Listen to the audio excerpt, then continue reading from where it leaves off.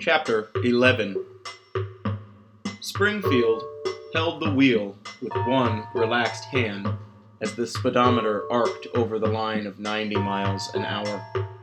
His other hand held the clutch as gently as a fishing line. Even in a hurry, he looked composed, his sunglasses masking any emotion he might be hiding about Wendy's voice on the phone.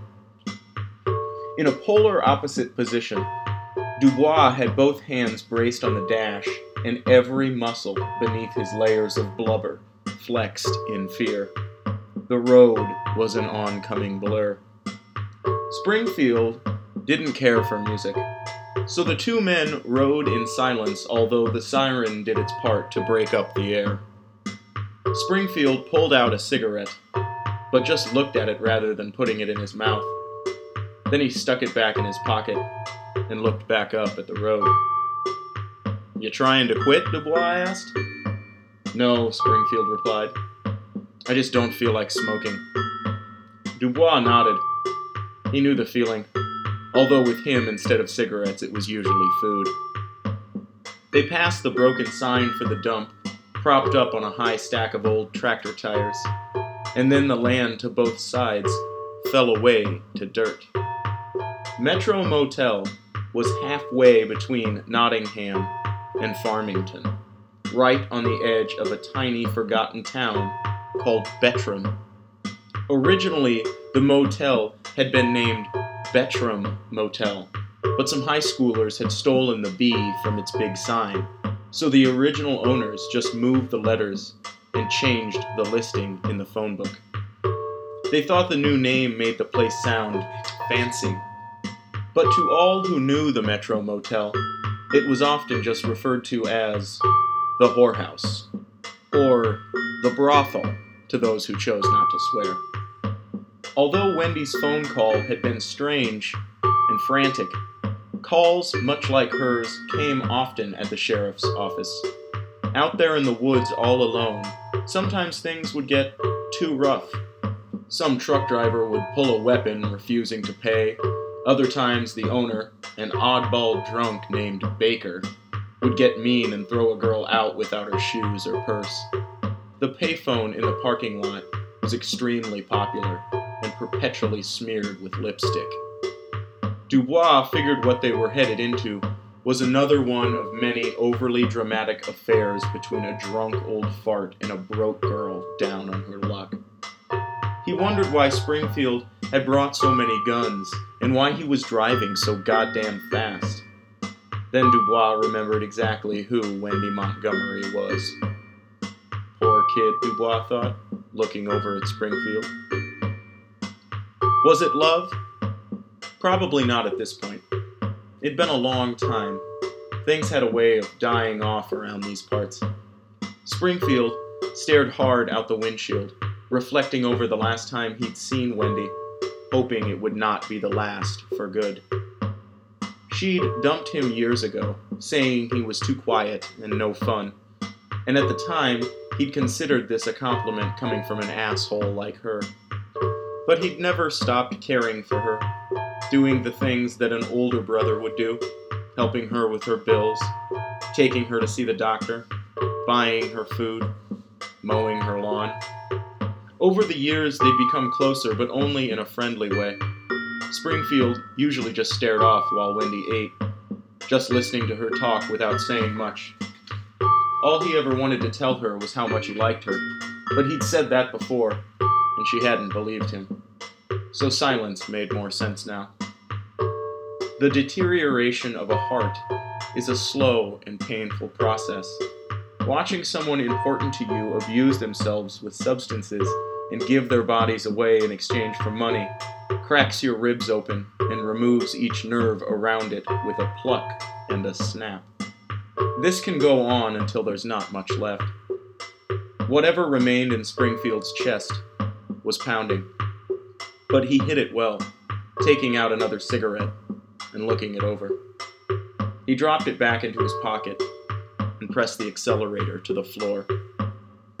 The sun was white, the very same blinding white that woken Dubois from his strange dream.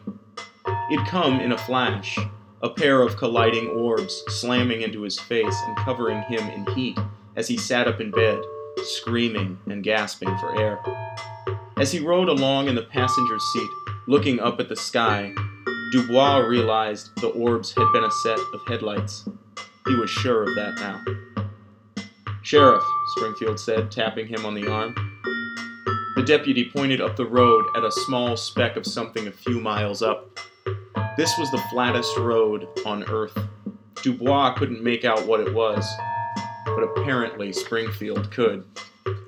"She's on foot," Springfield grunted, hitting the gas even harder. "God fucking damn it. She's on goddamn foot." "What's the matter, Dusty?" Dubois asked, holding his hat on. "I just fixed her goddamn car," Springfield replied. "Why the fuck is she on foot?" The sheriff had never heard his deputy cuss so many times in a row. Now the sunglasses and speeding made a lot more sense. The sight of Wendy Montgomery was known to stop traffic. She was pretty as a doll, with a round face like a beauty queen, and hair as wild as a grease fire. She had all the amenities and often let them poke out from her blouse and waistline in soft little mounds from too much sugar and not enough exercise. She was cuter than hell, with a smile like a demon and chocolate eyes. But today, she was ragged, her face smeared with makeup, snot running out her nose and down her lips, her plaid shirt torn open and hanging from her elbows. A lace bra hid what it could, but was far too small to do the job itself. Her chest was flushed, and her pants were unzipped. She was barefoot, running down the shoulder of the highway, spinning her arms and wobbling from side to side, nearly falling over. She'd made it more than a mile from the motel. Out here, all alone on the road, she looked like the fallen angel she'd once been, beaten by the ways of an evil world lying beyond any lord's control. Her big locks of satin hair tumbled upward in the wind. When she spotted their truck, she stopped and wiped her nose, pulling at her shirt and covering herself as best she could. The soft creases of her body would not hide, however. Springfield drove right into the oncoming lane and over to its shoulder, slamming on the brakes right at Wendy's side and rolling down his window, shouting at her. "God damn it, Wendy. How many times do I have to tell you to walk on the other side of the goddamn road? You're supposed to walk against traffic. Pedestrian safety is not to be taken lightly. You know how many goddamn dumbass kids I gotta scrape up off this road every day? Don't make me count them, 'cause I will." Wendy folded her arms and pouted as he lectured her, digging her round big toe into the gravel and snorting. Dubois touched Springfield with a hand, trying to settle him down, but could tell it would be no use. Springfield pulled the truck into the shoulder and got out, slamming his door and stomping over to her with an exaggerated frown. He stepped in front of her and threw back his shoulders, putting his hands on his hips and tipping his head back, exhaling a deep breath at the sky and shaking his head. Wendy just fidgeted in place and played with the broken zipper of her jeans. She hated it when Dusty was mad at her, which was most of the time. The deputy sighed and dropped his head, pinching at the bridge of his nose. "Sorry," he muttered. "Sorry for what?" Wendy mocked.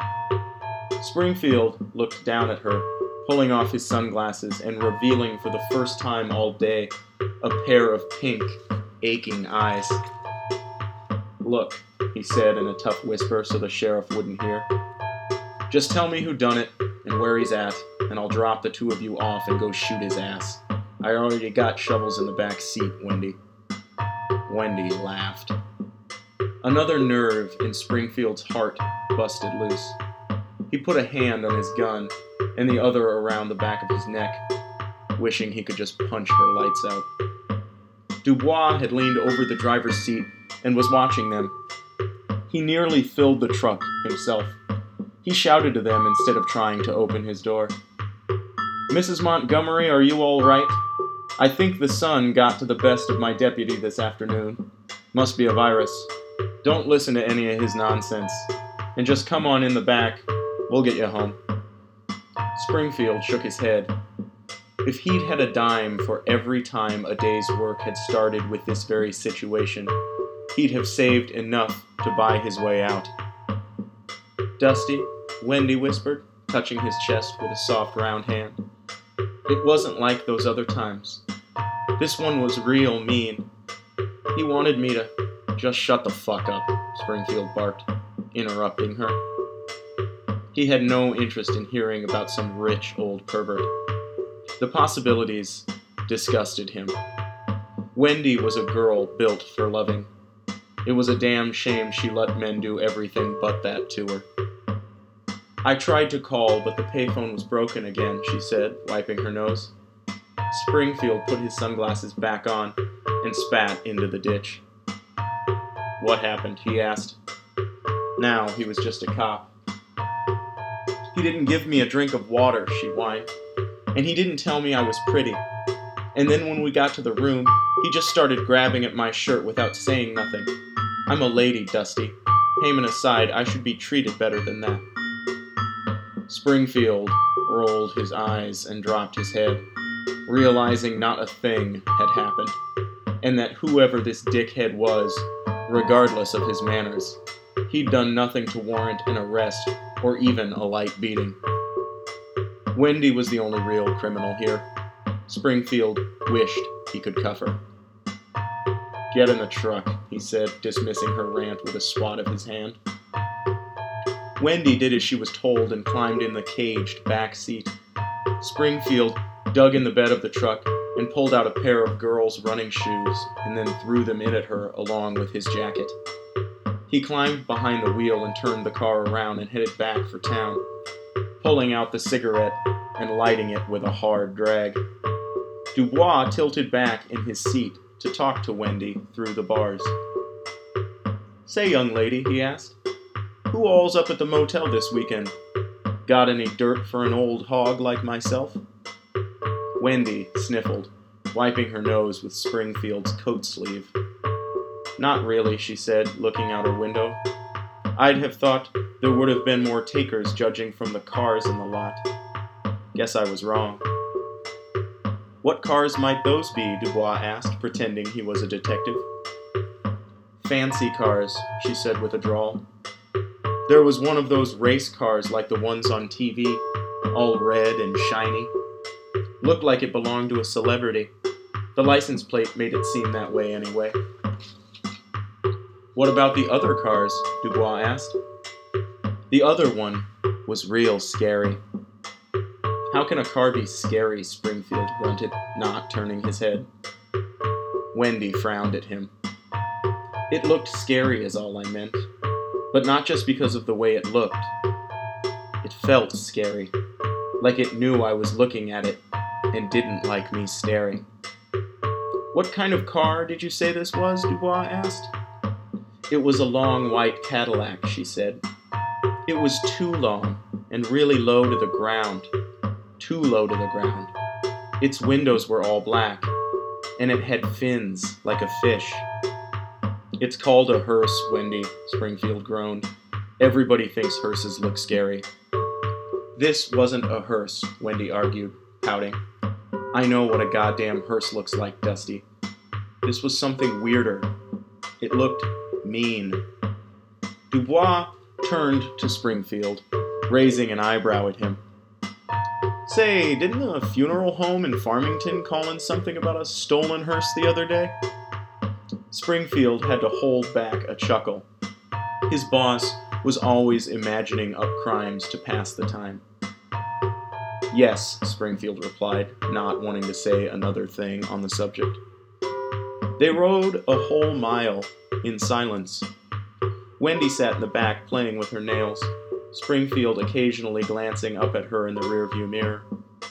Dubois didn't move, stuck between the dash and seat like a ham in a vice. His eyes twitched, though, shifting out his window and rolling over the flat dirt. Then he spoke quietly to himself, squinting as his thought formed. I wonder, he said, biting his lip, could it be the same hearse? Springfield rolled his eyes. "Tell me something, Deputy," Dubois continued, his eyes far away now. "Just how many funeral homes we got in this county?" "6," Springfield replied without hesitation.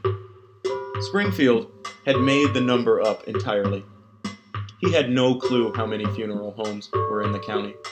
The number 6 wasn't even an educated guess.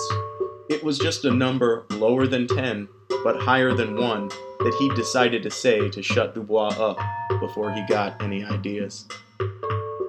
"That many?" Dubois asked, surprised. "Dang, that's higher than I thought." Springfield nearly felt satisfied. "But tell me," Dubois went on, "about how many of them do you think got the kind of money to drop on a shiny new Cadillac?" The sheriff tipped his head back. "You did say it was shiny, right, Mrs. Montgomery?" "Leave her out of this," Springfield grunted. Wendy laughed again. Dusty was always the butt of a joke to her. Dubois pushed his hat back on his head and smiled as he spoke. "I'd say it's likely that hearse the young lady speaks of is a stolen vehicle, and whoever took it is back at that palace of sin, spinning the keys right on his finger. But who's to say? If it were me to do the saying, I'd say a couple of good old boys with a jeep full of rifles could likely take down a criminal of that ilk without a scratch to their ass.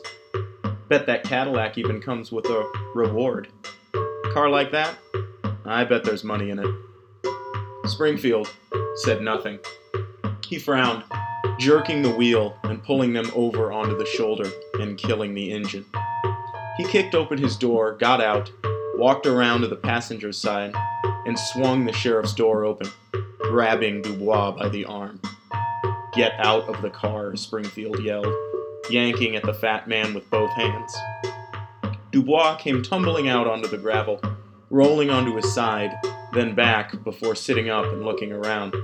His hat fell off, and Springfield retrieved it from the ground and handed it to him, helping him to his feet. The two men took several steps away from the jeep, and then Springfield grabbed him by the arm again, shouting at him in an angry whisper. "Listen up, you big donut. We're taking her home right now.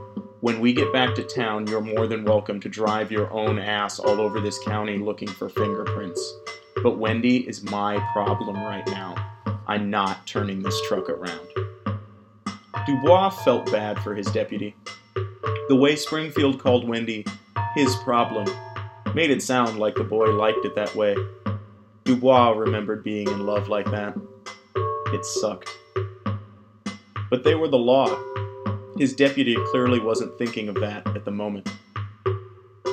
"All I'm saying," Dubois whispered, raising a hand to shush him, "is that when thought of as a matter of time and distance, turning around makes a hell of a lot more sense than dropping her off first. Look here." Dubois pointed down the road. "We got ourselves about a 7 to 10 minutes ride back to town." Then Dubois pointed the other way. "And about 1.5 minutes ride to the motel. We got a suspected car thief at arm's length. If we go back now, he'll be long gone in 20 minutes. Stealing a car like that, I'd say it's likely he's in a hurry someplace to sell it for parts." Springfield spat. "In such a hurry that he'd stop at some shit-ass motel?" he asked. Dubois took the remark hard, yanking off his hat and throwing it down. "Oh, fuck you," he yelled. Springfield watched the hat roll to the line of tall grass lining the ditch. He'd never seen the sheriff lose his cool like this. Springfield didn't really know how to react to it, so he just stared hard at the hat, hoping it would pass. Dubois started pacing, cursing beneath his breath. To blame the outburst on Springfield would be a lie. It wasn't the boy's fault. It didn't even have to do with the hearse. Dubois missed his mother. His mother had always been with him. Even 3 years ago, on the very day she died, she'd been nearer than now. He felt old and alone. He felt fat.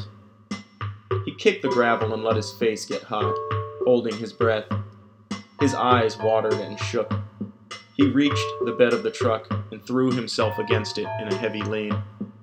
Springfield knew all this. He could tell the weight of the nightmare had finally fallen, and that Dubois was hanging over the edge of a darkness he'd not been in before. Inside the truck, Wendy was filing her nails. Springfield stared at her a moment through the caged window. Then he lifted his eyes to the sky and watched a cloud float by. He turned his head and looked up the road. They were nowhere at all. Between two nowheres, in fact, parked on the shoulder of an old, stupid road meant for fucking. He spat and walked the 10 paces to retrieve the hat. As he knelt by the ravine and turned the brim in his hands, he suddenly felt old himself. Time, like the wind behind the cloud, had begun to push. He knew any day Wendy would leave for good, likely following a rich man's promises. Springfield's hands went cold. Through the dark lines of the shadowed grass, he glimpsed his lonely future and grew sick and pale, knowing it wasn't his imagination. Springfield had no imagination. It was the one thing he lacked. Before his eyes, a vision appeared. A man on his knees in the woods, 2 men calling out after him, but they could not reach. The man drew up a handgun, pointing it to his temple. The shouting rose in the deputy's ears until they were loud, close screams. Then a flash of white came with a screech of car tires. A wide trail of blood glowed over the road in a crude drag mark of death. Then the darkness lifted like eyelids to expose a barren navy sky where the soft sound of trees, shifting in the wind, surrounded him. "Dusty?" the sheriff asked. His voice woke Springfield from his daze, and the vision vanished entirely, replaced by the blades of grass close enough to touch his nose. Dubois was holding him by the shoulder. He'd nearly fallen into the ditch. Springfield felt lightheaded and embarrassed as his boss pulled him to his feet. The deputy looked around, confused by the strange vision. "I think we ought to get back," he said, handing the sheriff his hat with a faraway look in his eyes. Dubois took the hat and threw it on his head, and then spat on the ground. Now they were nearly 20 paces from the jeep. Wendy paid them no regard. "Look here," Dubois whispered. "I lost my temper because I haven't heard from my mom today. Something's up. Something ain't right." Springfield looked at his truck, still shaking off the things he'd seen. "I know you sense it too," Dubois continued, poking him in the chest. "You almost passed out over something you saw in your head. Am I right?" Springfield didn't answer him. Dubois looked at the ground, speaking lowly. "I know you want to just say to hell with all this," the sheriff muttered, "but I got a feeling there's trouble coming down the road. But we can catch it before it gets to town. That's a stolen hearse up there. I know it." Springfield rubbed his eyes, deciding not to share his strange visions. He interrupted the sheriff in a tired grumble. "Ruth Mae LaRue calls in a stolen hearse every week that her dumbass son lets her use the phone. The old bag has dementia. I bet she hasn't seen that hearse since 1985. She's crazy, Arlene. Unless you're suffering the same ailment, I'd like you to explain to me why you think taking Wendy back to the motel is a good idea." Dubois sneered at him, knowing the boy was right as always. Then he got mad and his face went mean. "I didn't say it was a good idea," he barked. "I didn't say shit. I'm telling you it's our only option, and that's an order. You hear me?" The sheriff stood his ground. However unsure of himself he felt, he didn't let it show through. Springfield frowned at him, but nodded and walked back to the jeep without further argument. He climbed in behind the wheel and started the engine with a roar. pulling up the shoulder to pick the fat man up where he waited, checking his ammunition and straightening his hat. A sick heat and light began to settle over the horizon, like smoldering flames. Springfield put on his sunglasses as the sheriff climbed back in and closed his door. Wendy was humming to herself, filing her nails and looking out her window. Springfield felt completely alone, the same as always. He turned the truck around and headed back for the motel, figuring there was no real reason to head home anyhow. There was nothing there for him. The only thing that mattered to him was safe in the back seat, locked up tight.